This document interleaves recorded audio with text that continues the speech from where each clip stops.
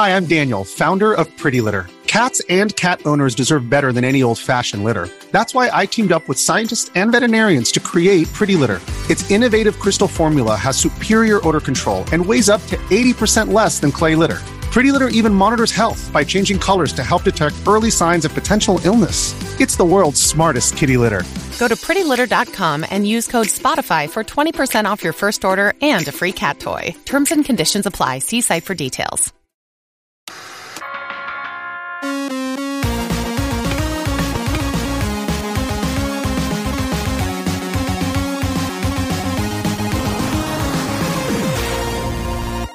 Hey everybody, I am here with Jim, aka KidShoryuken. Did I say that right? Shoryuken? Yeah, like the Street Fighter move. Although, if you want to scream it, that's okay. A lot of people like to scream it. It would be more fun that way. So it is like 9:30 at night. I've been up since 6, so I'm a little loopy. I got a sake here to celebrate because you are in Japan. I got backup beers, and who knows what we'll get to. It's morning your time, so I'm assuming you're not jumping right to beer. You're not doing Jimmy Hoffa style. I'm having my morning coffee out of the can here. Well, salute to your coffee can. Kanpai. Come in the pie. So I wanted to interview you because we have a bunch of mutual friends, and your name keeps coming up over and over, always positively, which is rare because usually somebody's got some kind of story about somebody that did something douchey, and it's not from you. And every time I go to watch one of your videos, it's usually like at the end of the night, and I go to queuing up, and I'm like, I can't, that's not fair. I'm half asleep. I'm not going to start one of your videos, fall asleep 5 minutes into it, and then be like, hey, good video, Jim. I'd rather just call this, introducing or, getting to know, that's probably what I'm going to label this, getting to know Jim KidShoryuken, because I saw your panel at Uplink, and I hear all the stories. So why don't you start with where you live and how you got there? Okay. And just before that, you probably haven't spoken to anybody that's known me long enough to have a bad story about me. People that know me a little bit. Get to know someone that I've known for 20 some odd years, and you'll get plenty of stories of me being a total dick. But where I currently live in Tokyo, Japan. I've been here going on 10 years now. When I first came here, it was in July of 2010, and at the time I was a medic in the U.S. Air Force. So I was living and working at Yokota Air Base in West Tokyo, and you took the train from there about an hour and a half or so to get to Central Tokyo. So that was usually what I did with most of my time when I was off from work, was just go and hang out. My first weekend here, actually, when you first get to a new base overseas, they assign you a sponsor and everything. So my sponsor, luckily, was a guy that was into building his own PCs and stuff. So he really liked going to Akihabara to get parts. So my first weekend here, he brought me to Akiba so I could go get some games and stuff. So I was doing that for 4 years, left because I got reassigned to a base in Texas and was not happy there. So I let my contract expire. I came back to Japan to attend college, went to 2 schools here in Tokyo, and then after I finished school, I started teaching. So I've been teaching English for about a year and a half now. And in addition to doing that, I do YouTube. I sell a lot of games online, and that's how I make the bulk of my money now. But Tokyo, Japan, teaching, doing YouTube, and all that kind of fun stuff. That about sums it up pretty well. That's pretty cool. I know a lot of people that ended up in Japan in the military at some point, and they all loved it. They all had some really awesome stories about it. Yeah, when I was going to school, both of the schools I went to, because they were American universities that had campuses in Tokyo, one based out of Wisconsin, the other one being Temple University based out of Philadelphia. And both of those schools, because they're American schools, they accept the GI Bill. So both schools had a lot of military veterans there, and even like a veterans organization. And then a lot of those people, similar to me, had backgrounds in all kinds of things, medical and mechanic work. I was going to school and eventually working with a young lady who had been working in military intelligence as a Chinese cryptolinguist, and went went to university, was in the communications department with me because she wanted to work in television. So yeah, just lots of veterans going there, and then when they get out, most of them end up staying here in Japan and doing one kind of work or the other. So that's pretty cool. I only spent a few moments in Japan, between flights, but I spent quite a long time in Taipei, Taiwan, and a bit in Shenzhen, China, and then a couple of, I went to Beijing once and Hong Kong a couple of times, but all, not more passing through than anything else. The only place out in Asia I really spent a good amount of time where I felt like I almost lived there was in Taipei, and I never got a chance to really hang out in Japan, and I always regretted it.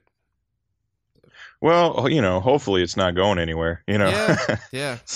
You get your chance. Yeah, it was a lot. It would have been a lot easier when I was already in Taiwan, paid for by my company, to be able to just pay out of pocket to go and bounce over to Japan for a few days, and then have that expensive flight back paid for by the company. So, yeah. But hopefully, it's my understanding, because I've been talking with because I knew a lot of people that were planning trips here this year that I was intending to, hang out with and stuff, and it all got canceled. But I mean, the rumor is that, well, not a rumor per se, but because they're already on sale, but flights, when they're actually on sale again, are going to be like dirt cheap. So probably once travel kicks back up again, there won't be a better time to come and visit, because flights will be super cheap, and everyone's going to be happy to see you because they need those tourist dollars they're hurting right now. Yeah, I believe Beast went last year, and I missed the trip because he came on the same time that I was organizing a big event and everything, and I barely got that done, let alone throw a trip in there as well. And I have a friend out in Thailand as well, so I'm trying to think, like, when they start opening stuff up again, maybe that's my time to jump on it and just do a quick tour if I can out there. Yeah, go for it. Yeah, Chris was here.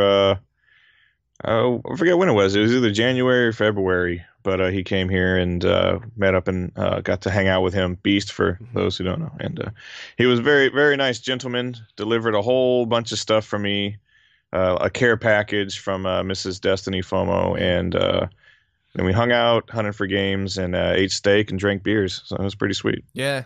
Beast's a good friend of mine. I got to know the whole New York retro gaming crew around here. All very good people. Yeah, I was actually just hanging out with Destiny and her fiance before having having drinks before I came back and started on the sake. So it was it's right fun to have people that live. I mean, I guess everybody in the New York scene lives within reason of each other, within an hour on the train, but they're like a walk down the street. So it's a lot easier just to be like, hey, I got an hour to kill. Nice. Do you want to, have a drink and talk shit about video games? And That's nice. So, I guess a lot of your videos talk about, going through into different places, finding different video games. I heard some of you talk about it a bit in the panel, as well as what our friends have told about. But I guess, do you have a video of yours that you would recommend that people watch first to get started with your channel, and like talk a little bit about your findings and your exploration? Yeah. My most popular videos are always my game hunting videos. So if you were going to watch anything of mine first, I have a lot of videos on a chain of stores here called Hard Off, which are recycle shops. So they get a lot of used electronics and things like that turned in. And so most Hard Offs, if you go to them, they'll have a section dedicated to video games. And so that's where it's the easiest to find lots of retro games, and they're usually really cheap. And it's kind of a grab bag because it's just whatever's been turned in like that general area. So you could find, nothing of interest, but some places you go and you find like these crazy valuable things. I've been at Hard Offs pretty much out in the middle of nowhere and found like, Magical Chase on the PC Engine, and like Wonder Megas and all this kind of stuff you wouldn't expect to find in like a little town somewhere. So yeah, anything on my channel having to do with Hard Off, going to Saitama or various Hard Offs in Tokyo, I would watch those just to get a flavor for like the kinds of game hunts I do, the kinds of stuff I find, and how I like to like edit and put together my videos, because I'm I'm a fan of the music montage. I like music and visuals and things. And then the other stuff, I have shot a lot of videos in Akihabara, which, for those who don't know, is an area of Tokyo referred to as Electric Town. And there's lots of stuff there dedicated to like electronics, but also like otaku culture, so like anime, manga, all that kind of stuff. It's a place where you'll find the most maid cafes per capita and all that. But there are a ton of retro game shops there, and I've filmed pretty detailed videos on all of them. Taking a look at like what they have available, comparing prices and stock and all that kind of stuff, and picking up games there, and also arcades as well. Quite a lot of arcades in Akiba. I've shot a lot there. Arcades around Tokyo in general. But yeah, if I was going to start with anything on my channel, probably the hard off videos, because those are kind of fun because they involve a little bit of travel, a little bit of scenic scenery and stuff. And yeah, people tend to like those because you see a lot of pretty much anyone who's ever been here has shot a video in Akihabara. But not a lot of them make their way to West Tokyo or Saitama or Chiba or Kanagawa or places like that. So yeah, those are really popular, and I would recommend watching those if you're going to watch probably one thing on my channel. Yeah. Does anybody that works at these stores or owns them ever have problems with people going in with cameras and kind of recording their journey through it? Yeah, most definitely. Really? Yeah, I mean, most shops don't care. But there have been a couple of times. There's one shop in particular in Akiba called Friends, and they're a little mom and pop game store, and they only accept cash as well. So like, I don't know, I don't know. Someone said it was like a tax thing. I don't know. But it's like there's when you go in, you'll get like one of two people probably at the counter on the first floor. There's two floors. Then it's if it's the old lady, she's really cool, and you can just like politely ask her if you can take any video or picture of the shop, and she'll always say yes, especially if you buy something. If you buy something, she's like, hell yeah, go for it. But I think her son, though, he's not a fan of any of that. So if he sees any of that, or he'll yell at you. And some people said that he just if you walk in, if you're just a foreigner in general, he might not take a much of a liking to you, and he might yell at you. So Friends in Akiba, prices are pretty good, and the old lady is very nice, but her son is a total asshole. And there have been a couple of times, maybe at like a hard off or a book off, where people are like, "Oh, excuse me, could you stop that?" And I'll be like, "Yeah, sure." Or an arcade. Sometimes arcades are not too. The arcade staff might ask you to stop just because they don't like people filming the players without the permission of the players. That makes sense. Yeah, so if you want to, shoot someone playing a game, it's polite to ask if you can shoot them first. So it just being able to speak a bit of Japanese helps. So like I've gone into some arcades, and before I've started shooting, I can explain to them that like I want to shoot the machines, I'll shoot myself playing, and if I shoot anyone playing a game, I'll ask them for permission first. And then usually they're like, okay, that's fine. But if you just walk in and you're just throwing your camera all around, they'll probably be like, hey, could you stop that, please? But generally speaking, one of the last hard off videos I did, I could hear the staff talking behind me while I was shooting video, and they were like, "Why is he doing that?" I have no idea. They're like, "Just leave him alone." Like they didn't understand why I was doing it, but they didn't really care. It was a hard off out in the Saitama somewhere. There was like nobody in the store, so they really did not care what I was doing. But just be mindful of that. If you're gonna come here and you want to shoot some things. In certain places, maybe just ask permission first. But yeah, I've typically never had no one an has a issue problem. in the U.S., but I always ask first. And even like even before I did any videos in game stores, a buddy of mine, Justin, the Goodwill Hunter, he pretty much does what you do, but at Goodwill's in the U.S. Yeah. Like I would just go in and be like, hey, I'm waiting on a friend to see if he wants this. I just snapped a picture. Like I'm not trying to be weird with anything, and no one's ever cared, but like. They definitely, when they saw me like pick up a game and snap a picture of it, they were like, "What the heck's he doing?" And I was like, "Hey, look, I just gotta wait back. I don't know if my buddy needs this yet." No one ever cared. And the same thing with like walking around, just like, "Hey, do you mind if I walk through and get a quick video for my channel?" And most times they just, what's your channel? Is this gonna air? We'll retweet it for you or something. They're actually pretty awesome about it. So Yeah. I think I have at least one hard off. Oddly enough, it's like a hard off like way up in like Hokkaido somewhere or something like that. But they follow me on Instagram and stuff, so they know that I go around to hard off and everything. And then also there's a place in Akiba called the Akihabara Container, where they have lots of pop-up shops for various video game and anime properties and stuff. And in there is also the I think the tourist information center, so they know I'm in there like all the time. Mm-hmm. So like when I first went in there, I told them, hey, I asked them if I could shoot in there, and told them I was going to put it on my YouTube channel and showed it to them and everything. So every time I'm in there now, they know what I'm there for and stuff, and they're like, hey, how are the videos going? I'm like, they're going pretty good, thanks for asking. That's cool, because I'm in there like all the time. So yeah, sometimes that works out.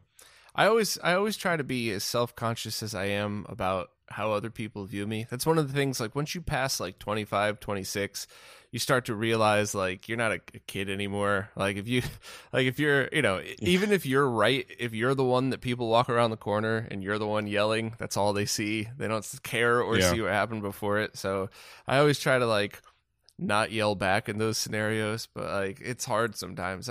I had some like 85-year-old lady yell at me yesterday. Like there's a line going to one of their shopping marts here, and there's like a line around the corner and then like a bunch of people haphazardly standing in the middle. So I'm like, okay, and there was a big gap, so I was like, guess that's where the line ends. And I walked in front, and just some lady just starts screaming at me, what are you doing, there's a line. And I look, and half of the people were in line and the other half were just hanging out in the in the block. And I'm just like, you don't have to yell.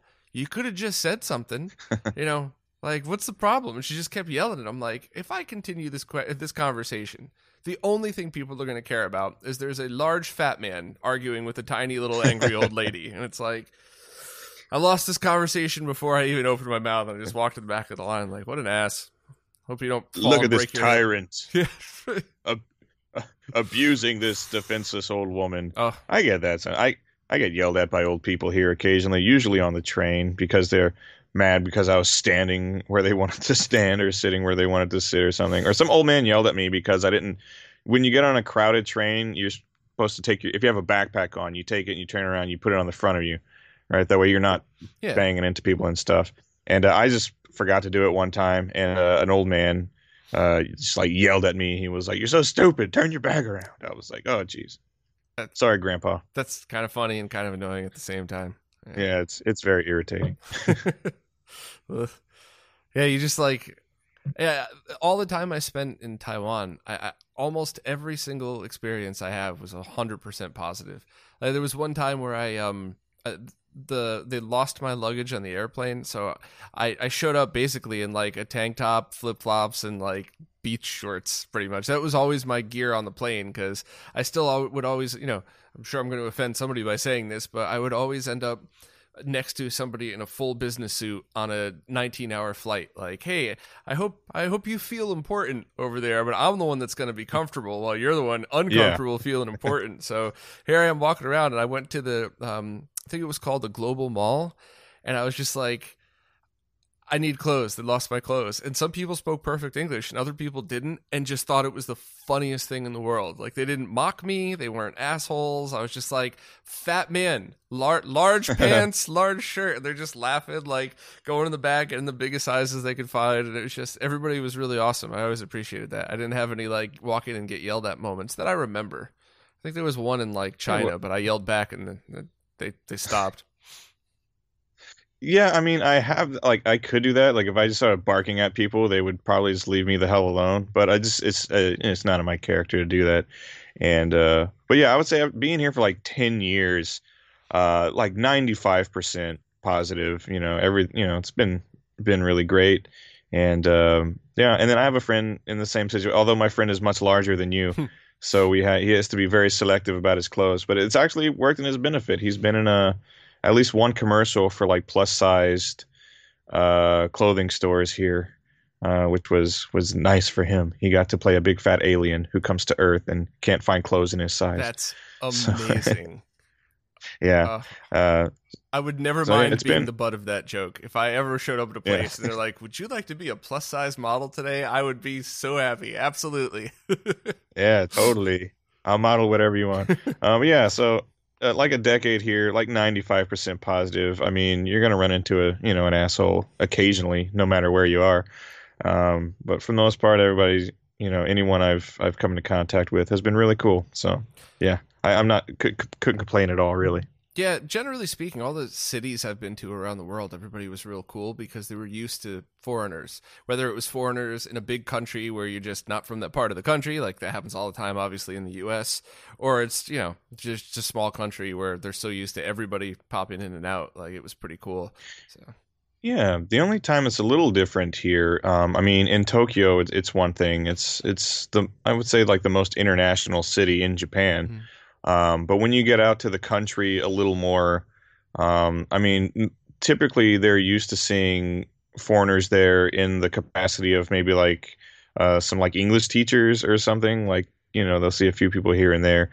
So it's a little different there. When you're in like central Tokyo, everything's fine. But if you go out a little further, like when I was living in Kanagawa, you might get a few sort of like sideways looks or some kids staring or something like that. But it's not really that big of a deal. Yeah, out of all the places I've traveled, which still, by the way, it still blows my mind that I say that. I was like the little poor kid that never went anywhere on vacation, and I got this one job in week 2. They were like, "Go get your passport.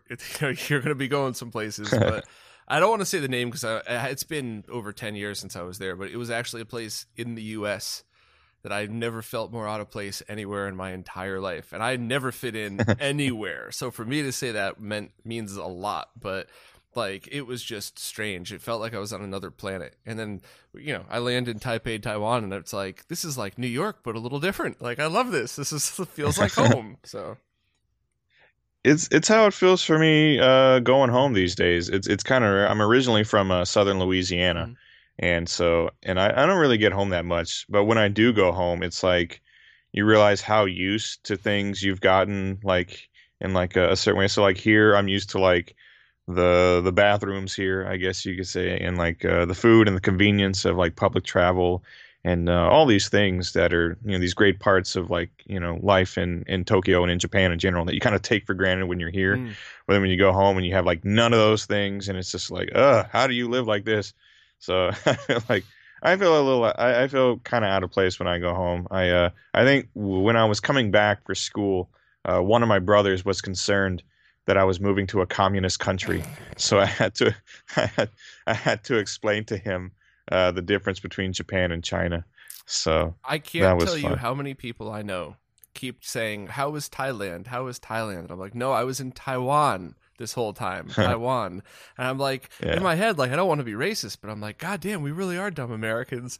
And then sometimes I'd pop over to China and they'd be like, "How was Thailand?" And I'm like, no, no, damn. Taiwan. Am I saying it wrong? Is this me? Is it not you? Is it me? But so we're all idiots now and then. It's a global thing, I guess, because like I run into that. Like I teach English here, and just in general run into a lot of people socially, and the ideas that like John and Jane Q Japan have about America are kind of very broad, like hamburgers and like hamburgers and like rock music and Trump and it's just very, very like broad strokes. And usually when I tell people, like if they ask me where I'm from specifically, I'm like, I'm from Louisiana. And they're like, "Oh, cool. Where is that? What is that?" And I'm like, "Oh, you have to like explain like where it is." And I'm like, "Have you ever heard of New Orleans?" And they're like, "Oh yeah, New Orleans. I've heard of that." Like they usually, they've heard of New Orleans, but they don't know what Louisiana is. So, kind of thing around the world. It is funny to hear some of the American stereotypes. And a friend of mine, born and raised right outside of London, he came to work here for a while. And then when I went to London for work, he kept like egging me on. He's like, you are the loudmouth, obnoxious American. You're going to embarrass yourself just being an ass. But I am kind of a loudmouth, obnoxious person. Yeah. So every time he'd try to rile me up just to be silly, like I'd get going and then I would just shut down. I know what you're doing. I'm not going to be that guy. I'm going to have manners this time. Catch that shit here because especially I'm kind of a night owl, so I like to go out and hang and drink, visit the bars and stuff. And when there was still a lot of tourism, any weekend I would go out, I would meet people from all over the world, and for the most part it was pretty cool. But every once in a while, actually I mean, I've run into some dicks in the past. I think the dickiest person I ever ran into, though, not to belittle the people of your city, but they were from New York and they were a total ass because I was at one end of the bar, they were at the other, and I was talking with some people. I think they were from Ireland, and they had asked me where I was from, so I was telling them, from Louisiana, and I was telling them a bit about where I was from, and then the person down at the end of the bar was like, oh yeah, there's New York, and there's New York, there's California, and then there's like the rest of America, you know. And I was, so I was like, dude, I'm not gonna say what I said, but but I don't know if it was some folks from Australia. I was hanging out in a bar with a friend of mine, and it was a pretty mixed crowd. There were Americans and French and British, and lots of people, Filipinos, Japanese, everybody. And it's just me and two other American dudes were sitting on one end of the bar closest to the door. And so like this woman and a guy walk in, and we had all been drinking for a while. We were having a good time. So when they walked in, we were like, hey, give them a nice welcome. And then she stops and she goes, is everybody in here American? And I was like, you wish. Yeah. Nah, so, whatevs. Yeah. I don't know. I got into trouble one time in Taiwan because there was this guy from a European country that was sitting next to me, and we were just talking. He was like, have you ever been to where I'm from? I'm like, no, but I think I have a trip scheduled there. I'm really looking forward to it. I always heard about this place, that place. Have you ever been to America? And he looks at me like I just ate a piece of shit. He's like, I would never go to America with your president that you have. I'm not even going to say which president. It wasn't even our current one. But the point is, it's like, I just looked at him. I was like, Don't you think it's actually even more ignorant to say that all Americans are assholes because of their president than it is isn't it more ignorant to say that than you're accusing us of being? And like everybody was just like, next thing you know, like the boss came over like, hey Bob, we need you over here. And like we were separated for the whole time. I guess I caused trouble with one of their other customers, but whatever. I'm not going to sit there and just take it for no reason. That was polite. Yeah. It's all good. Usually I just let stuff like roll off I'm like, whatever. I don't give a fuck. Who are you? But every once in a while, if I've had enough drinks, I'll be like a tiny little bit argumentative. But that's it's extenuating circumstances. I've grown into that. I used to be the person that always needed to stand up for themselves, and then like I calmed down, and I feel like it's like a slippery slope where like at some point soon I'm just gonna be that guy, get off my lawn, just old and angry like Clint Eastwood from Gran Torino. I'm looking forward to it. I'm gonna get a lawn just so I can yell at people to get off it. Yeah. I don't even really want a lawn. I don't miss mowing lawns, not at all. I don't miss shoveling snow or mowing lawns. No, I don't. Growing up, Louisiana. Especially summertime, real hot, real humid, not the best time to do anything outside. And we always had to be outside, mostly because our parents just didn't want us in the house. It's like 100 degrees outside. And they're like, no, go play outside. Go away. Stop coming in and out. You're letting all the cool air out. Just stay outside. We're like, I can't. I'm dying. There's a hose outside. Drink from the hose. Stop squirting your brother in the face. Really, they just didn't want us around. I have 5 siblings, and really, my parents were just like, please, for the love of God, get out of my house. So I understand now. At the time, though, I thought I was going to die of heat stroke. So what can you do? I was one of those idiots that always just would love to be outside. Like it could be drizzling, and I'd rather jump on my bike and ride around than be inside. That's why I like it's still kind of surprising that I got so hard into video games. And then, like, as soon as I got a license in a car, it was like, you'll still be here when this wears off. So that's why I stopped playing games for a while and then got back into it later on. I got a lot more into being, like, outside as an adult, really. Like, as a kid, we would, even when we didn't have to, we would do outdoorsy things. We would go fishing a lot. So I'd go fishing with my dad and stuff like that, go play outside with the other kids and everything. But for the most part, I really wanted to just go home and play video games or something. Now, though, I appreciate like a lot more going out and not right now. Like summers in Tokyo are just like brutal. So like this is the time of year where content on my channel always slows down because I do not feel like going outside in this bullshit. And the other week we were on a short break from work, so me and my girlfriend, she wanted to go to this zoo in Saitama because they had a white tiger and everything. So I was like, I really don't want to do that. Let's go to the aquarium or something. But she kept pushing it. So I was like, all right, let's go to the friggin' zoo. So we go to the zoo and it's like it's like the surface of the sun. It's just unbearably hot. And all of the animals are just asleep. Like the white tiger is there and he's just sleeping off in a shady spot somewhere and doesn't give a shit. It was like so lame. And I was just seeing all these dads just walking around with their families. And I was like, all right, I get it now. This is what we put my dad through. He didn't want to do any of those things we made him do when we were kids. So I'm like just walking around like burning heat. And she's like, and I'm like, I'm ready to go at this point. And she's like, oh, do you want some shaved ice? And I was like, hell no, I don't want shaved ice. I want to get the hell out of here. I was like, you get shaved ice. I'll be in the gift shop. It was just funny. Like one of those days. So at the end of that day, I was like, you know what? This was a horrible day. We're going to TGI Fridays. And we're going to drink daiquiris. And we did. Do they have a bunch of those chain stores out there? Like chain restaurants? Yeah. You'd be surprised. Mm-hmm. Yeah, you'd probably be surprised at how much American like chain restaurants you can find here. Obviously, there's going to be like a ton of McDonald's. Like they're just everywhere. McDonald's very popular here, as well as KFC. KFC is super popular in Japan. Burger King, Wendy's, stuff like TGI Fridays. There's like one Carl's Jr. like in the whole country, and it's in Akihabara. So I like to stop by Carl's Jr. whenever I can.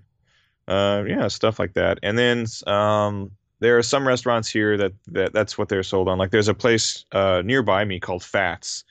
It's a dude that runs it is from California. He's a big fat dude, but he makes these like really awesome burgers and stuff like that. So there are like a lot of restaurants around here that are foreign owned, and that's sort of the selling point. Like when I was at the base, every summer we would have this friendship festival, and we would open up the gate and everybody would come on, and we would turn the flight line into like a festival area with like booths and food, and we'd have like bands playing all day, and you could go and like people could go and explore the planes and talk to pilots and take pictures with everybody and everything.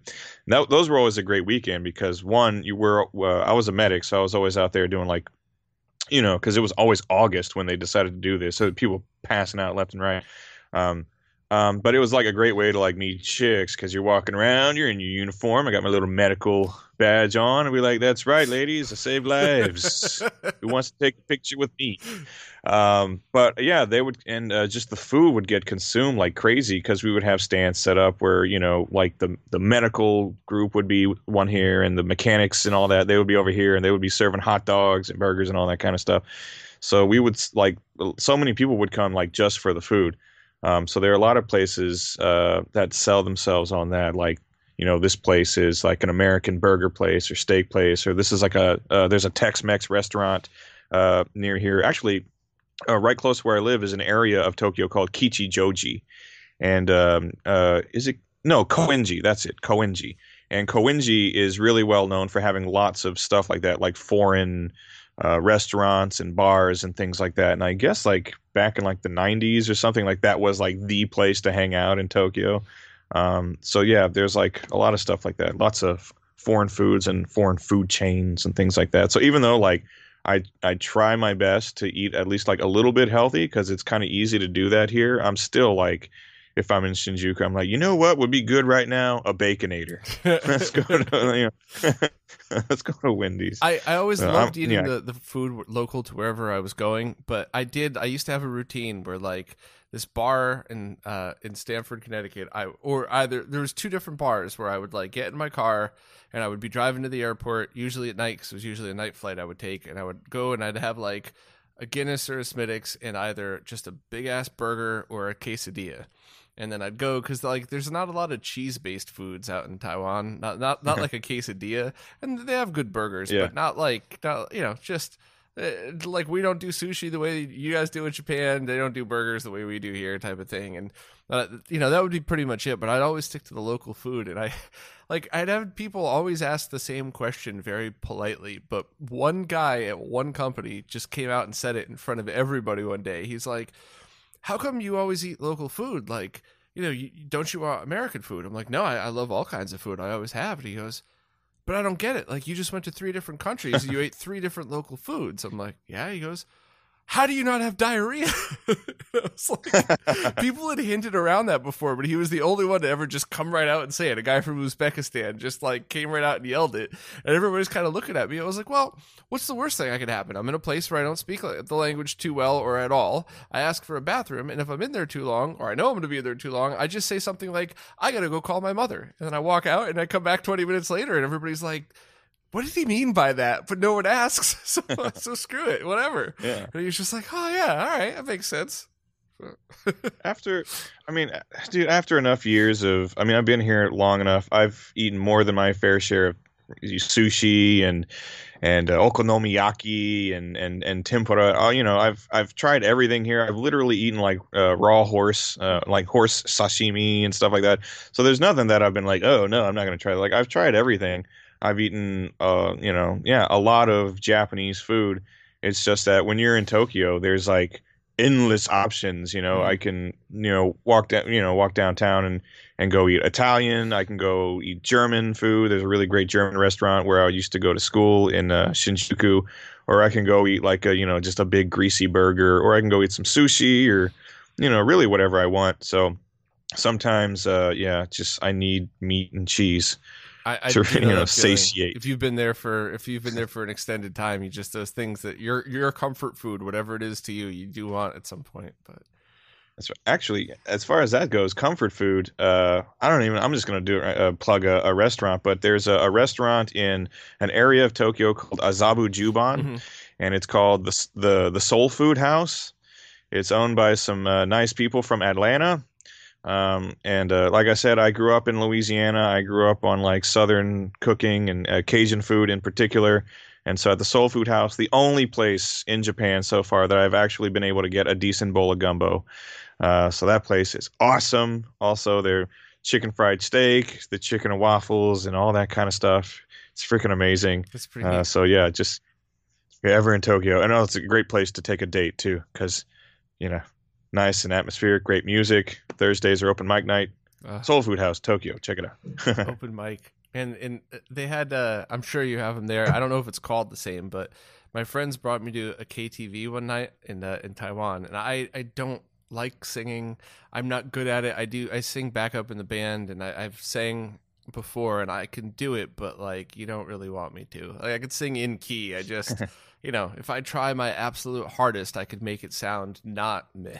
But that's all I'll give me on that one. And they're like, oh, you got to do it. I'm like, I don't like doing karaoke. It just makes me uncomfortable. Give me a guitar. I'll play a song for you. But like no, you got to do it. And there was the whole culture of like, you're in the room, you get the microphones, and and I loved the concept of it. I finally drank. I was being such an asshole that night. I was like, I'm gonna order the biggest beer on the menu, figuring like I was looking for one of those like really tall margaritas or something, like the yardstick ones. And my friends are like, well, I don't think they have that here. I'm like, yeah, there's a big beer right there. And we all had a couple drinks in us, and they were like, no, that's really big. And I'm like, yeah, that's what I want. Really big, a really big beer. And everybody just starts laughing. And they brought it over, and it was a Heineken keg can. So it was like, 20 beers in a can. And I'm like, oh, and of course they were like, well, now you got to finish it. And like 10 of those later, I'm singing that song from Top Gun when they were at the bar, the Righteous Brothers song. Somebody's got that on video somewhere. It was horrifying. I personally, I actually really like karaoke. I like that there are karaoke bars where you can go to and everybody just sings and the people in the bar are subjected to it. But like all of the big like karaoke con and Joy Sound and all that stuff, where you get your own little private room, and that's great because it's just like you and your friends dicking around. Like nobody really cares who can sing or who can't. So that's the perfect time to do it, and everybody's drinking, so like it's way more fun. And but you do make some like I was in there with an ex-girlfriend once, and her mom and her uncle decided to go out with us, and so we're at a karaoke bar, and I'm pretty good at singing like oldies, like Bobby Darin and maybe like Everly Brothers or oddly enough Lou Rawls. Like you'll never, you're gonna miss my love, stuff like that. Right, I'm pretty good. I'm pretty good at stuff like that requires like maybe like a little more bass. And so that's what they were expecting, was just like nice, stuff like that. And I had a few drinks in me, and so I was just like, I got this, you know, karaoke thing here. Wonder if they've got Cannibal Corpse on this thing. And, tell me you did Hammer and Smash they did. Face. Yes, they had one Cannibal Corpse song, and it was Hammer Smash Face. Yep. So I don't know why I did that. But her mom and her uncle were not impressed. But you were in a room with your friends, right? Yeah, it was me, my girlfriend, her mom, and her uncle. Right. So that's totally different. I can't stand it. Like, I love metal. I don't look it, but I am the biggest metalhead on the planet. Like, if I had long hair and tattoos, it would make more sense. But every once in a while, somebody will drag me to a bar and be like, hey, well, karaoke starts at 9 o'clock. And so I'll show up at 7 and plan on leaving at like 9:05. And sure as shit, we're in a room full of people and somebody wants to sing Du Hast, which is an amazing song that I love so much. But you're in a room full of a bunch of people that do not want to hear that song. Like, it drives me nuts. Like, man, wrong place, wrong time. But private amongst your friends? Oh, absolutely. Hammer Smash Face It Up. Yeah, it's great. I do that, or like I do a pretty good Dave Mustaine, actually. I was just gonna say, do Tornado of Souls. No, I'm seeing. I don't do Tornado. No, I like to do Sweating Bullets. That's a good one. Hello, me. Meet the real me. Absolutely. In my misfits way of life. So people, that's always like a crowd pleaser. So like I like to do stuff like that. Or like Rammstein, like I'll do like Sunna or something like that. Yeah, that's always popular. And oddly enough, I do a pretty good B-52s, Fred Snyder from B-52s. So I'll do like Rock Lobster or something like that. But yeah, karaoke here is always fun because it's just you and a handful of friends in a private room, and you can get a bunch of drinks in you and get stupid. And, that's always fun. Yeah. Mm. All right. So we were, I just took a quick moment to grab another beer, and we were just mentioning equipment that you were using. What do you use to shoot your videos with? Do you just do it run and gun style with your cell phone, or do you have other stuff? No, I very rarely use my phone to shoot anything. I have a Canon G5X. Nice. Which is, I wonder if it's actually over here. So this little guy, Canon G5X. Which is very convenient. I don't really have any particular like stick or anything I hold it on. So I usually like grip it like this, and it's very stable and very good for the kind of stuff I do, because it's also kind of inconspicuous. I have a Sony HD Handycam, which is around here somewhere. I use that a little bit. I used to use a Lumix. Like what was it, like a G4 or something like that. That was pretty nice. Yeah, that's about it. And then my phone whenever I need to. But yeah, nothing too spectacular. No really high end recording equipment or anything like that from me, which I think most people will already know if they've watched any of my videos, that they're not the most heavy on like production qualities and like super like 4K and all that kind of stuff. Yeah, I mean, they're more vloggy. Nobody needs that. The only reason I really took the time to upgrade my equipment is because I do, if I'm using the equipment for other stuff, I might as well use it for the me shots and everything else too. But I really wanted something that could take the best shots of CRTs, which I still haven't perfected that at all. I wouldn't even say I'm good at it. I'm just passable. And I just wanted stuff to match the other footage. So if I'm capturing video and I'm taking the time to scale it to 4K 60, like, then what am I going to do? Pan to me talking to a 1080p webcam that barely works? Like, no, like that doesn't make sense. Yeah. I might as well. So yeah, but I don't think I got the opportunity to work with like really high end equipment when I was at a production studio in Roppongi. And I was working on, a lot of stuff for them. We were shooting a lot of footage for AP in the UK, the Allied Press. Mm-hmm. So we were shooting all these like video packages for them. And then while we would be on these locations shooting all this stuff, we would like shoot extra stuff for ourselves and things like that. And we were putting that into a YouTube channel that we had for the company called Japan Headlines. Because that was kind of like primary function there because I was still in school, and the owner of the company, he was like, "Hey, we don't have much of a social media thing going on, especially YouTube. So why don't you try to get those numbers up?" So I was like, "Cool, whatever." So while I was there, I did get to mess with like really like big like television quality like cameras and stuff. Just all these like huge cameras, giant tripods, microphones, all this kind of cool stuff. So I got really well acquainted with all this stuff. It's actually a really valuable thing to be there.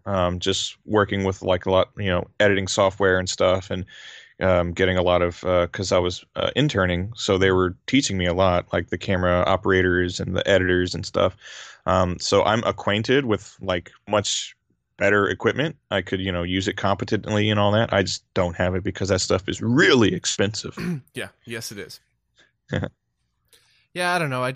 I'm a hardware nerd as it is, so getting into your equipment is something that's I'm gonna enjoy no matter what I'm doing. Even if I was just making videos for myself and my friends and not trying to do anything with it, I still like it. But it's so easy to drop an insane amount of money to get like 1% better a video, Yeah, that's why. Like when I started on YouTube, it was and a lot of those they're still up. I never deleted those first videos, but they're awful. They're really really bad. Like a shitty little camera, and I didn't know how to edit. I didn't even know I had editing software. So the video starts with like my hand coming away from the camera and ends with me turning the camera off, and it looks bad and it sounds like shit.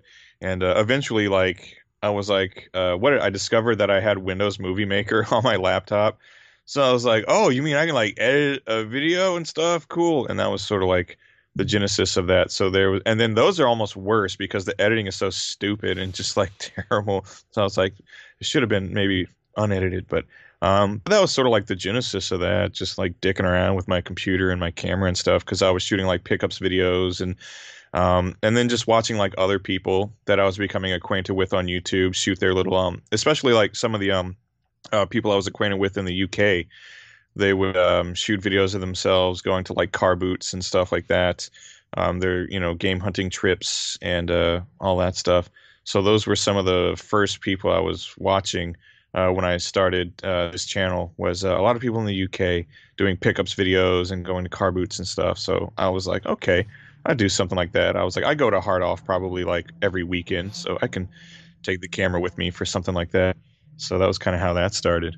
But yeah, it was just back in the day, terrible, terrible cameras and like Windows Movie Maker, and that was that was the beginning. Awesome. And now it's slightly better now, slightly better. I think my first handful of videos were all edited in Windows Movie Maker, and I think the only reason I took the plunge into something else was because I just wanted to have basic stuff floating alongside of me, like the most basic editing that one hair over what Windows Movie Maker could do. And I just took the plunge and was like, all right, I guess I'm doing Premiere then. Because I learned, I tried to learn all of the free ones, and I'd spend hours with each, and then it would get almost done, and then I'd try to import a file from a different camera, and it wouldn't import. You'd have to re-encode everything. And it's or one feature wouldn't work right or something. So I was just like, why don't I just learn what everybody else is using and bite the bullet then? Yeah. Yeah, I've used so many different kinds. I've used, Movie Maker in the beginning, and then started using something that was similar, very simple editing software called Shotcut, and that worked for what I needed at the time, which was basically nothing. And then learning how to use Premiere, and more recently, I've been using a software called HitFilm, which has been really useful because you can get the HitFilm Express for free, and if you want to, you can pay like a one-time few $100 and just get everything like the HitFilm Pro. But if you want just specific things, no, I just want this little lighting package or maybe this little effects pack or something like that, you can buy those things individually for $10. So you can just get the things that you really want, and then all the stuff that's kind of superfluous, you can just leave all that to the side. And it's so far that's been working for me really well because it's a very easy all-in-one editor, and then your effects and audio stuff and all that kind of condensed into a single piece of software. So I've been enjoying that actually.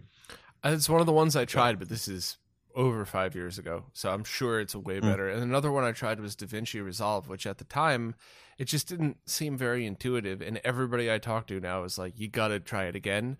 And I downloaded it, I installed it, I started to edit a video, like, all right, let me get all my stuff ready, and I went, I don't have 2 hours to learn this stupid thing. Like I need to spend the rest of my day editing this damn video, not learning a new piece of software. So it's just sitting on my computer. Yeah. There is one plugin though that all retro nerds should probably know about. Shout out to My Life in Gaming for sharing this one. But if you use Premiere, there's a plugin called GPU Resize that allows you to control how each thing is scaled. So you could take a 240p image and you could scale it to 4K with integer, bilinear, however you want to use it. And I don't know if plugins like that exist for these other softwares. So that's kind of another reason why, because I used to pre-render everything. So I've just added 6 hours worth of work to a video that, in Premiere with this plugin, it's 6 seconds worth of drop the plugin in, set the resolution, move on. So nice. Okay, that sounds super convenient. But yeah, I would say like even from when I started using it, maybe 2 years ago, HitFilm has improved quite a bit because they do release, updated versions every year. And they're also especially good about, I guess, the people that own and operate HitFilm. They provide a lot of tutorials for not just like the basic usage of the software, but also like more fun stuff, like how to produce like certain effects and things like that inside the program.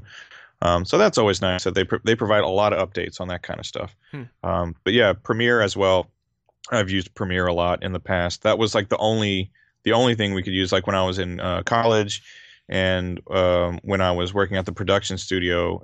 Yeah, everything was 100% Adobe stuff. Now you're making me want to spend some more time with it. I wish I could just I wish I had a free day that I could just go through all these, the journey I went through 5 or 6 years ago and redo it and see if I like any of these other newer ones. But I'd be willing to bet you would like HitFilm more now than, because I would say just having used it a couple of years ago and saying it's better now. Like I can imagine like 5 years ago, it was pretty bare bones, It actually, that was the one that if I remember correctly, that I enjoyed the interface. I thought it was really intuitive, but none of the files I had would work. I would have to re-encode every single file before using it. Yeah. That's one of the, unless you have like the Pro package or something, which allows you to, use basically any kind of file type. And it'll do that, like, oh, your current version does not support this file type. Like, shit. Yeah. All right, so that's the drawback of being a cheapskate like me. So, would you consider yourself? I'm looking at all your games behind you. Would you consider yourself more of a collector or more of a gamer? You think? These days, more of a gamer, because all of the games I have behind me here, I've had these for like a decade or more. When I first came to Japan, I started just buying up like everything. Because they were like, I was young, had a lot of expendable income, and there were like hard offs like all around me, and I could just go to Akiba on the weekends when I wanted to. So when I first got here, initially all I was doing was buying Japanese versions of a lot of like my old favorites. So I was buying like Super Famicom versions of like Zelda and Rockman X and stuff like that. And then I got more into the expanded Japanese library for various consoles, finding all these sort of, not always weird, just some games that are baffling why they weren't released in the US because like they're good. They're, maybe some kind of licensed property or something to that effect, but just weren't released in the US for whatever reason. So it's always like I became more interested in like finding those and picking up those. So that's when I went crazy on the buying, where I realized I can go to Hard Off. I can go buy like a PlayStation for like, $30 and then go to the, the junk bins, which most of the stuff in it isn't really junk. It works. It's just not in like great condition. Mm-hmm. And I could just go and start buying all these games for like 100 yen. So I would go one weekend, buy a PlayStation, and then come home with like a stack of like 30 games and be like, all right, let's play some games. Like I have tech in here, but then I also have some weird stuff I've never heard of. So just spend the weekend drinking beers and trying out all these games and stuff. So most of this I've had for a long time. I sold a big chunk of my collection when I was in Texas before I came back to Japan. And even today, like I'm still like stuff is coming off the shelves pretty regularly. Actually, I just sent Destiny a huge box of PlayStation 2 and Xbox 360 games and all that stuff just because I was like, all right, time to get rid of some of this because I'm becoming less of a collector these days and more focused on just having things that I enjoy playing. A big a big catalyst for that recently was Destiny actually gave me a Nintendo Switch because she knew I had no current generation stuff. Because I was like, I don't give a shit, whatever. So they sent me over a Switch and some games, and since then I've been really into that. Been playing stuff that's been coming out on it, Dragon Quest and Persona 5 Scramble recently, and just playing, the usual stuff, the Zeldas, the Marios, all that kind of thing. I loved so as I'm Link's Awakening on that. I thought that was a really well done port. I still need to play Link's Awakening. I finished Breath of the Wild and like Mario Odyssey, Dragon Quest 11. I'm almost done with Persona 5 Scramble. So I'm playing like these great RPGs. I'm playing these fun like action platformers and stuff like what is it, Volfaris and stuff like that. Really cool games.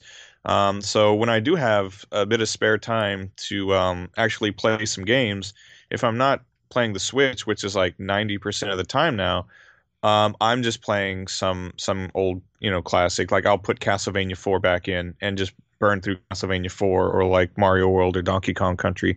So really like the games that I like to play, it's still like a pretty narrow window because I don't have that much time available to play games. So when I do, I just, kind of play the stuff that I know I'm going to enjoy. So I've been kind of paring this whole collection down a lot recently. I don't know how much I'm going to get rid of, but probably quite a bit. I totally intending to get a PS5 come November just because it looks awesome. And I have a friend that works at Sony Interactive, and he gets all the stuff like ahead of time. So I love listening to him talk about all the stuff they're working on. And I'm like, okay, well, I'm going to get one of these things. So I'm going to probably be spending a lot more time playing like current gen stuff. While I won't get rid of like all of my games, I still want to have like my Street Fighters and all that stuff around for when I want to play them. Probably a lot of this stuff is going to go at some point. So yeah, I would say now more of a gamer and more of YouTuber because for a lot of people, especially when you have like YouTube gaming channels and things like that, a lot of times when you're playing games, you're playing it for the purpose of featuring it on your channel. So like right. When I'm playing retro games and stuff like that, I'm playing them because I'm recording footage because I'm going to put it in some kind of video or something like that. So I'll still have plenty of stuff to play for the channel and just for fun and everything. But yeah, not so into collecting at this point. Not anywhere near what I was like maybe, I don't know, 6-7 years ago. Yeah. Yeah, I went through like a rough patch a couple of years ago, and I ended up having to sell an insane amount of stuff. And the stuff that's irreplaceable is the only stuff that really bugs me. Like I had a couple of monitors that like you can't find at all anymore, and like even if you can find them, they're $3,000 for one. It doesn't even work because eBay scalpers ruined it for everybody. So that was the only stuff I really regretted. But like I have a small collection of stuff that I'm gonna want for the rest of my life. Like I'll play my favorite games every couple months or couple years depending on the type of game it is. Like a racing game every couple months, a long form game like Zelda, it's a couple years. But that's kind of what I'm down to. And it's not only because the retro RGB is very focused on hardware, but also it's just because it's really hard to recreate the original experience. Like that's why all those people that are like, oh, just get a Raspberry Pi, like of course you can, but that's not what I want. So Mm-hmm. Yeah. Huh. Don't factor that in. I don't want to do that. So there's that. Yeah. That's what it comes down to with all of this stuff, right? It's all just like personal preference. Like I'm the same way. Like I'm not a stickler when it comes to like output, like hardware and all that kind of thing. But if I'm gonna sit down to like play my Super Famicom or something, like I want to have my cartridge and just put it in and play it and everything like that. So like while ROMs, I don't begrudge them or anything like that. I think that's perfectly fine. And I don't mind playing on them either. It's just, yeah, for me personally, I just prefer to have, that physical media for whatever reason. You could maybe call it just like nostalgia or something like that. But yeah, I just like to have it. It's just a personal preference thing. It's not really, not really the most important thing in the world, is it? No. What you play on. It's funny because most retro gamers I know are retro gamers because that's the style of game that they like to play. Maybe they also play modern, maybe they don't. And nostalgia means nothing once you've gotten past the title screen. Once you're in the game, that's because you're there because you want to play it.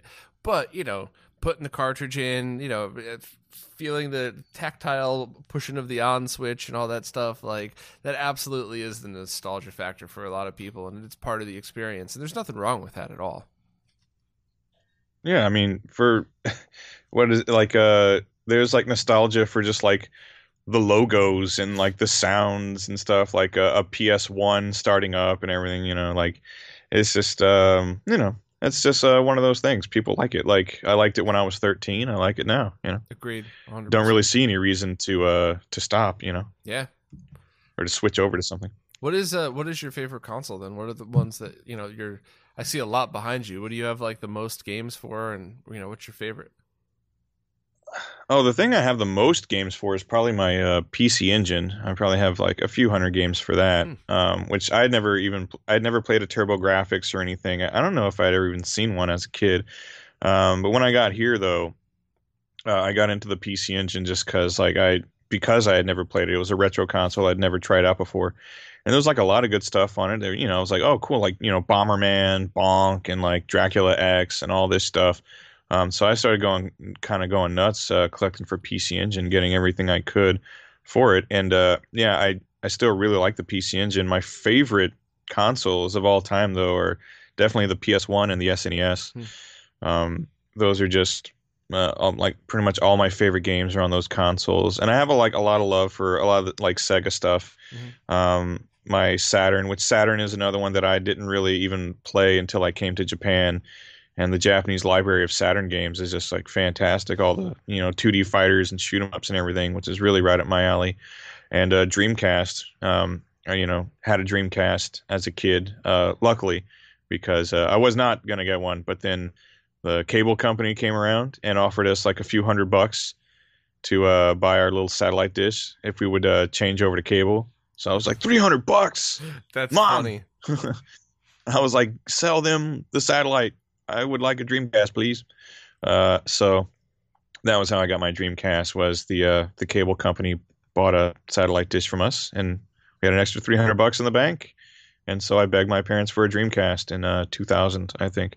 And what I really wanted was a Dreamcast with Shenmue and Jet Grind Radio.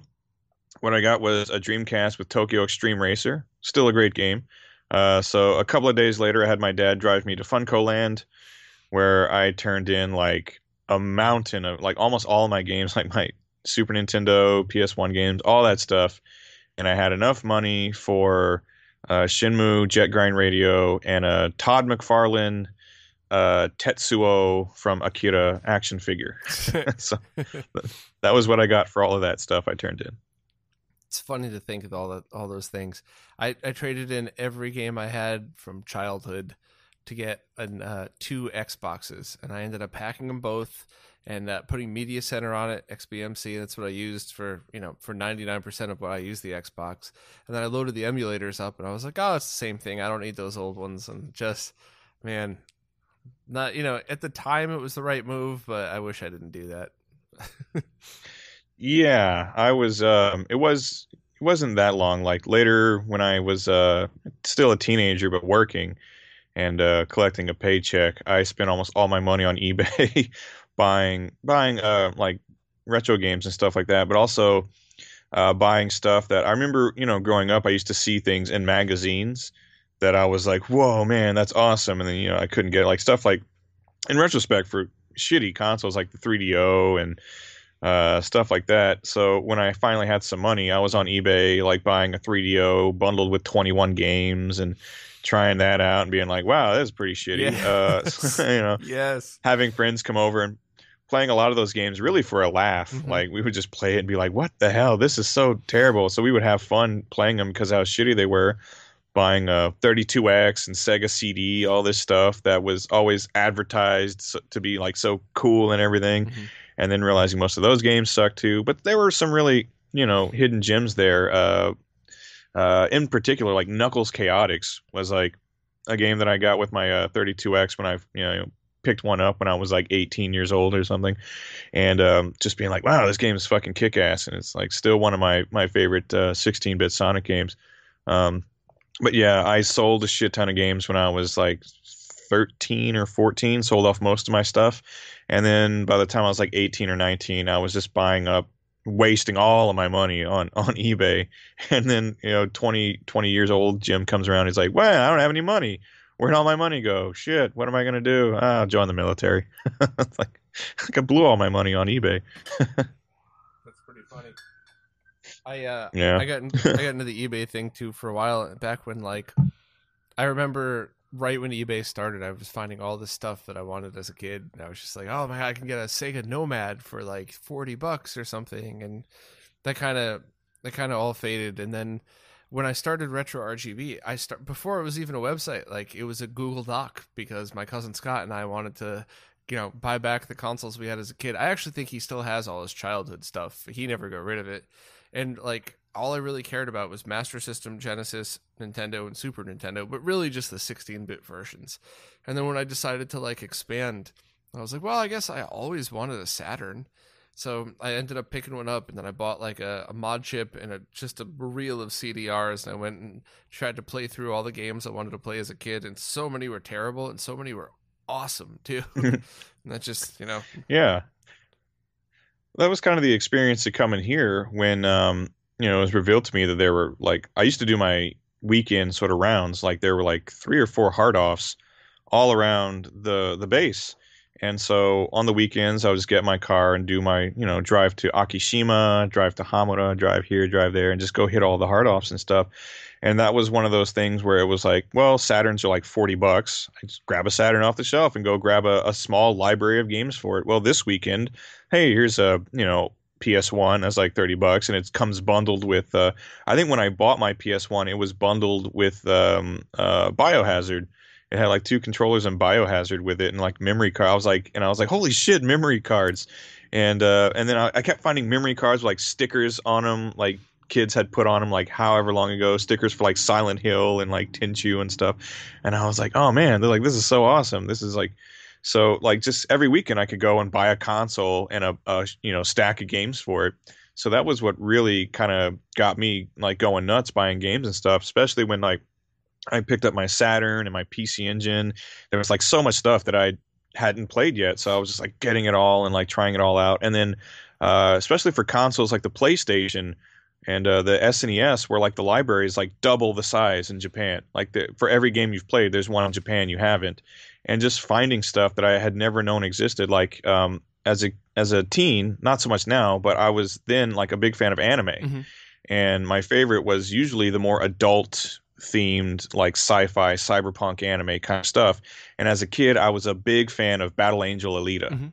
Like that was like one of my favorites, 2-part anime OVA and the manga and all that. Like that stuff was great. And then just one day in a hard off, just by happenstance, I came across the Battle Angel game, and I was like, holy shit, there's like a Battle Angel game. Mm-hmm. And I was like, just something I had never. So that weekend, I'm just sitting there like playing Battle Angel all weekend, because it's like a beat 'em up action RPG kind of thing that is like word for word, like, the manga. Like it's so faithful to the manga. So just like discovering stuff like that was like what really got me really into and like excited about like collecting games here and game hunting and stuff, because like to this day, like I've been doing it for like almost a decade, and I still come across stuff all the time where I'm like, I have no idea what the hell this is. So it's that's exciting. It's more fun to find stuff that is kind of like it's fun to go and like hunt for things and find stuff that you're familiar with and like, oh, I know this, I want to get this. But I think it's maybe more so when you find stuff that you have no idea what the hell it is. And so like there's that sort of gamble, like this might be something cool. Let me, pick it up. It's only a couple of bucks. And then it turns into like one of your new favorite games or something. So yeah, that's pretty awesome, man. Yeah, that is pretty neat. I've discovered a lot, but it's mostly the stuff I've discovered is mostly from friends that kind of know the style of game that I like, and I get their recommendation and go. So I guess the only time in my life I'd ever really done the whole like, let's go to a store and look for something and try to find something cool was with music, I guess. But it was still.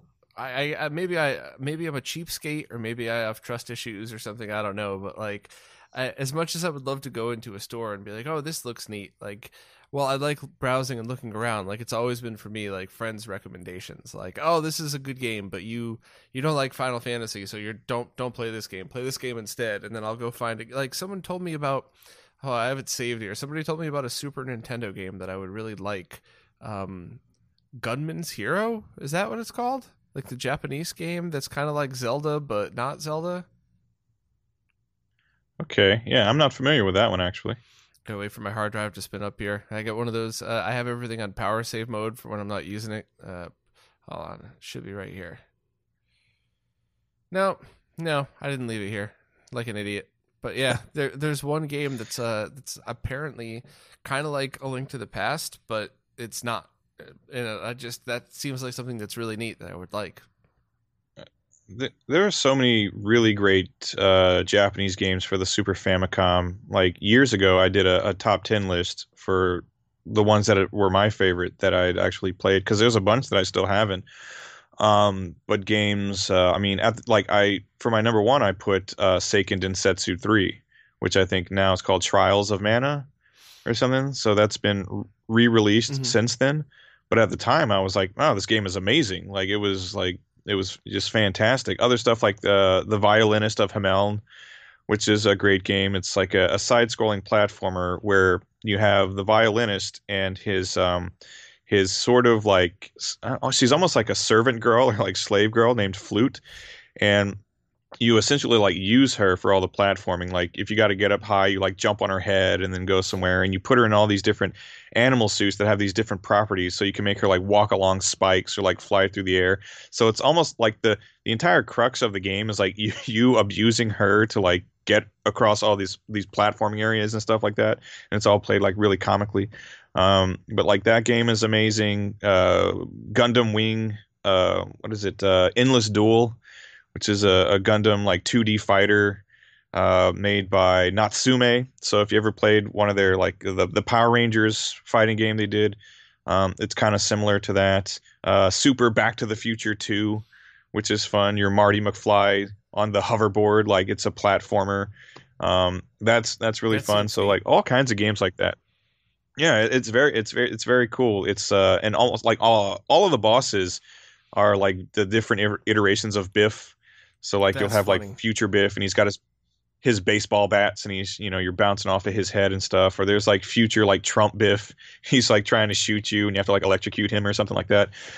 So it's great, and the soundtrack on it is amazing, because a lot of the tracks are like these 16-bit remixes of the Back to the Future theme, and everything is super deformed, so they're like kind of chibi and cute with big heads and stuff. So that game's amazing. That's another one that's like, it's weird that like Back to the Future is like a really popular series. You would think that would be something they would want to release internationally, but nope. Only in Japan that their Back to the Future game. But there's a lot of good stuff like that. Back to the Future 2, is that the style of game where like there's no saves, you get good at it, play it over and over and beat it, or does it have like a save system where you could treat it like more of an adventure style as well?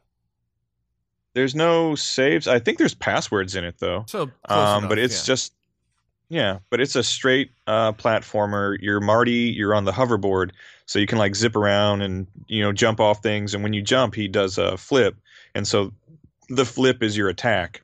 So you have to like bounce off enemies while you're flipping, but you can like, you go through and you collect coins, and they're like little vending machine things that you can spin your coins on for like extra life, or like take an extra hit or something like that. And it's pretty much just straight up action platformer, but with Back to the Future characters and settings and everything like that. So it's pretty cool. I'm intrigued. That's going to be added to my list of things that hopefully I'll find some time for someday.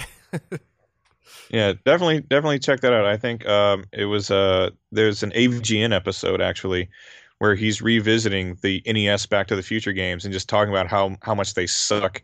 And then at the end of the episode, he's like, "Oh well, here's a Back to the Future game from Japan." He was like, "This one must be so shitty they didn't even want to release it internationally." And then he starts playing it, and he's like, God, it's fucking good. It's like a really good That's game. right. That's where I've heard it before. That, you know, actually AVGN's what got me back into all this stuff. Justin, aka the Goodwill Hunter, we worked together for a while, and I'm in the back room one time trying to design some crap that we were working on, and I just hear like, you know, that's a shitload of fuck. I'm like, what is that? I was like, turn that up, whatever that is. Like that was it. I was hooked from there. I bought a bunch of virtual console games like a week later, and then I wanted to get a controller adapter so you could play the original controllers. And I was like, something's still not right. I didn't realize at the time it was lag, but you know, I was like, something's still not right. So it doesn't feel right. And that's, you know, next thing you know, I blinked an eye and retro RGB is a thing. Well, that's been the beauty of YouTube is just, you know, it's made it possible to like discover all this stuff or rediscover it. When I was about to move to Japan, I was living in Germany at the time. And like, you know, the furthest thing from my mind was like retro gaming. Like I had my Xbox 360, but mostly what I was doing in Germany was like hanging out with my girlfriend and drinking beer and like playing guitar. Like that was really all I was doing the whole time I was in Germany. And so when I got an assignment to Japan, that because it had been the longest time, like I had no interest in the things I was interested in when I was a kid. Like as a kid, I really liked anime. I liked manga, and I was, you know, playing, you know, like a ton of video games and everything. And when I was like 23 was when I found out I was coming to Japan, and so like I wasn't so into those things anymore. So that sort of like rekindled my interest in that. They're like, "Oh, you're going to Japan." I was like, "Oh, okay. Well, I guess I better get back into this stuff though if I'm gonna, you know, be at the, you know, at the source." So I was looking at a lot of YouTube, and I was mostly looking at like travel vlog type stuff, and just trying to get a feel for where I was gonna be and everything. And I was, you know, I watched gaming videos and things like that. Like I would watch AVGN at the time and stuff. So when I was looking at Japanese things, some of the stuff that would be recommended to me was like, I found Luke Morse 1 at the time, which he was someone who had been on YouTube for a long time, and he was doing hard off game hunting videos and things. And I started finding videos of people in Akihabara going to game stores like Super Potato and stuff like that. So like when I was seeing that stuff, like that was rekindling my interest in like retro gaming because it seemed like it was so abundant and so readily available. So by that time, so like 4 months preparing for my move to Japan, and the entire time like watching these YouTube videos and things like that. By the time I finally got here, I knew exactly what I wanted to do. I was like that first weekend, I was like, let's go to Super Potato, you know. And I had never been to Akiba before in my life, but I knew where the, you know, the specific shops I wanted to go to were because I had seen some YouTube videos and stuff. So that was like, if I hadn't seen all of that stuff, I probably, when I got here, wouldn't have had, you know, that interest to, you know, re-pick up like retro gaming and stuff that I did. Like, because I was doing other things when I got here. I was still playing guitar. I was still doing a lot of drinking, hanging out with chicks and stuff like that. That would have probably just been like, just all my time. I would have been like, video games, what the fuck that? Who cares? But no, so I was able to have video games on top of all that stuff. And a lot of that is thanks to just like watching people on YouTube and being like, hey, that's pretty cool. I want to do that. So that's a thing that I would say to people if they're going to come and visit Japan. Brush up on your Japanese. It's really, really helpful. Yeah, but how does one do that? Because I started to learn Mandarin Chinese when I was in Taiwan for a while, and it just, for me, it was because I grew up with a bunch of family members that either like extended family members that spoke broken English or two languages, so I would hear people talking around me all the time. So I got to learn mannerisms, and like you could kind of get the gist of what people are saying and stuff like that. But like when you're actually trying to sit down and learn a language, like, you know, hello, thank you, I'm sorry, bathroom, you know, shot a Jägermeister and a Guinness. Like I learned all that stuff, but do you think someone could really do that going into a completely different language and just, you say brush up on your Japanese? Like, yeah, I mean, you have to do it like, I would say just give yourself plenty of time because you're going to, you know, do it like incrementally. Right. So when I first got here, all the Japanese I learned was either what I learned in my spare time or what I learned from just like talking with friends, which it was funny because they a comment about military guys was that when they spoke Japanese, they quote unquote spoke like a woman or sounded like a woman or something like that. because there are like differences between, I guess, how you would phrase things, Right. masculine and feminine. And most of the military dudes were learning all their Japanese from their Japanese girlfriends. So like that was how That's they were funny. learning to speak. Um, but when I started in university and I was minoring in Japanese, we just had a series of books called Genki, which were like really good at like starting you at the very basics and vocabulary and basic phrasing and grammar and stuff, and just like slowly but surely building your listening, speaking, reading, and writing abilities. So if you approach it from like that perspective, that it's going to take time, and you do things like incrementally, and just because a lot of it is like get your vocabulary appropriate, learn the appropriate grammar, and then just once you have like that sort of like core, you can mostly be comfortable like conversationally, right? Or at least comfortable enough to like get around and like talk to people if you need things. So don't take on too much at once. So like get a book like that, get the first chapter, and really try to absorb everything that's in that first chapter before you move on to the second one. So don't feel like a need to like rush and be like, okay, I got it, next thing.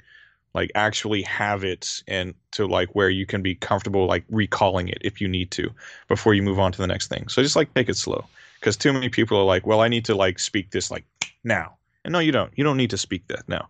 Really, if you want to, learn it, that's why they call it a learning process, right? It's not an event. It doesn't just happen. So you have to be comfortable with the fact that it's going to take time. Give yourself 6 months and start at the beginning and see where you are in 6 months. Seems about fair. Some people tend to pick up languages better than others, though. I am not one of those people. But yeah, me neither. Well, I mean, you're living there, you're speaking it, so you're winning. Yeah, I do my best, but like, yeah, it's been a long, hard road because I'm not always the best student, I guess, when it comes to things like that. Well, this was absolutely freaking awesome. This was a whole lot of fun. I'd probably keep going if it wasn't almost midnight for me, and I'm starting to fade. But this was a blast. Definitely going to do something like this again. Maybe we'll just do it live and just hang out, and we'll drag Jimmy Hoppa with us, so we could just do like a live stream with beers or something like that. Oh yeah, bring a lot of beers for Jimmy. That guy likes to drink. Yeah, I've drank with him in person a couple of times. He is so much fun. He's the same as he is on his streams. He's an awesome human being. Yep. Yeah. Yep. He comes to Tokyo occasionally, and we'll hang out and drink beers and stuff like that. And it's always a good time hanging out with Jimmy. I'll end on one of my favorite Jimmy Hoppa stories. We're in Vegas. We were day drinking all day long. And at the end of the night, I was like, all right, I got to, get on the plane and fly home. And he was like, yeah, I'll go back to, where I'm staying. I was like, well, let's just grab dinner, though. We got to have something to sober us up a little bit. And he's like, I hear there's a really good White Castle down the street. I'm like, I don't know, fucking White Castle. So we're walking around the block, and, I was like, what about this? What about this? What about this? And we're walking, and I didn't realize it, but he walked me around the entire block and walked me directly into the White Castle. that was all. He was not having it. He didn't want anything else. He wanted his White Castle, and that was that. And when I tell you we were by far the best looking people in that White Castle, it is not a compliment to Jimmy and I. I'm just saying that definitely wasn't where I wanted to eat. Hey, Jimmy's a handsome enough guy. Absolutely. But he first time I met Jimmy, he came to stay in Tokyo. Stayed with me at my apartment for a couple of days, and we did some like game hunting and stuff. But the entire time we didn't play a single fucking video game. We just drank the entire time. Never touched a game. Just drank the whole time. So fun stuff. Absolutely. Well, thanks very much for doing this, Jim. Just to end it, where is the best place for people to find you? Twitter, YouTube, Instagram? Like, what's the number one or two places? YouTube is my main focus, youtube.com/KidShoryuken. But you can also find me on Instagram. I post a lot of photos there when I go out game hunting or just when I go out and do, normal fun things. So that's always good. You can also find me on Twitter and Facebook. It's all KidShoryuken. It's all the exact same thing. But I'm all over the place. So come check out what I got and say hi, and you will be welcomed with open arms. Awesome. Thanks very much, man. We'll do this again soon. Thank you for having me.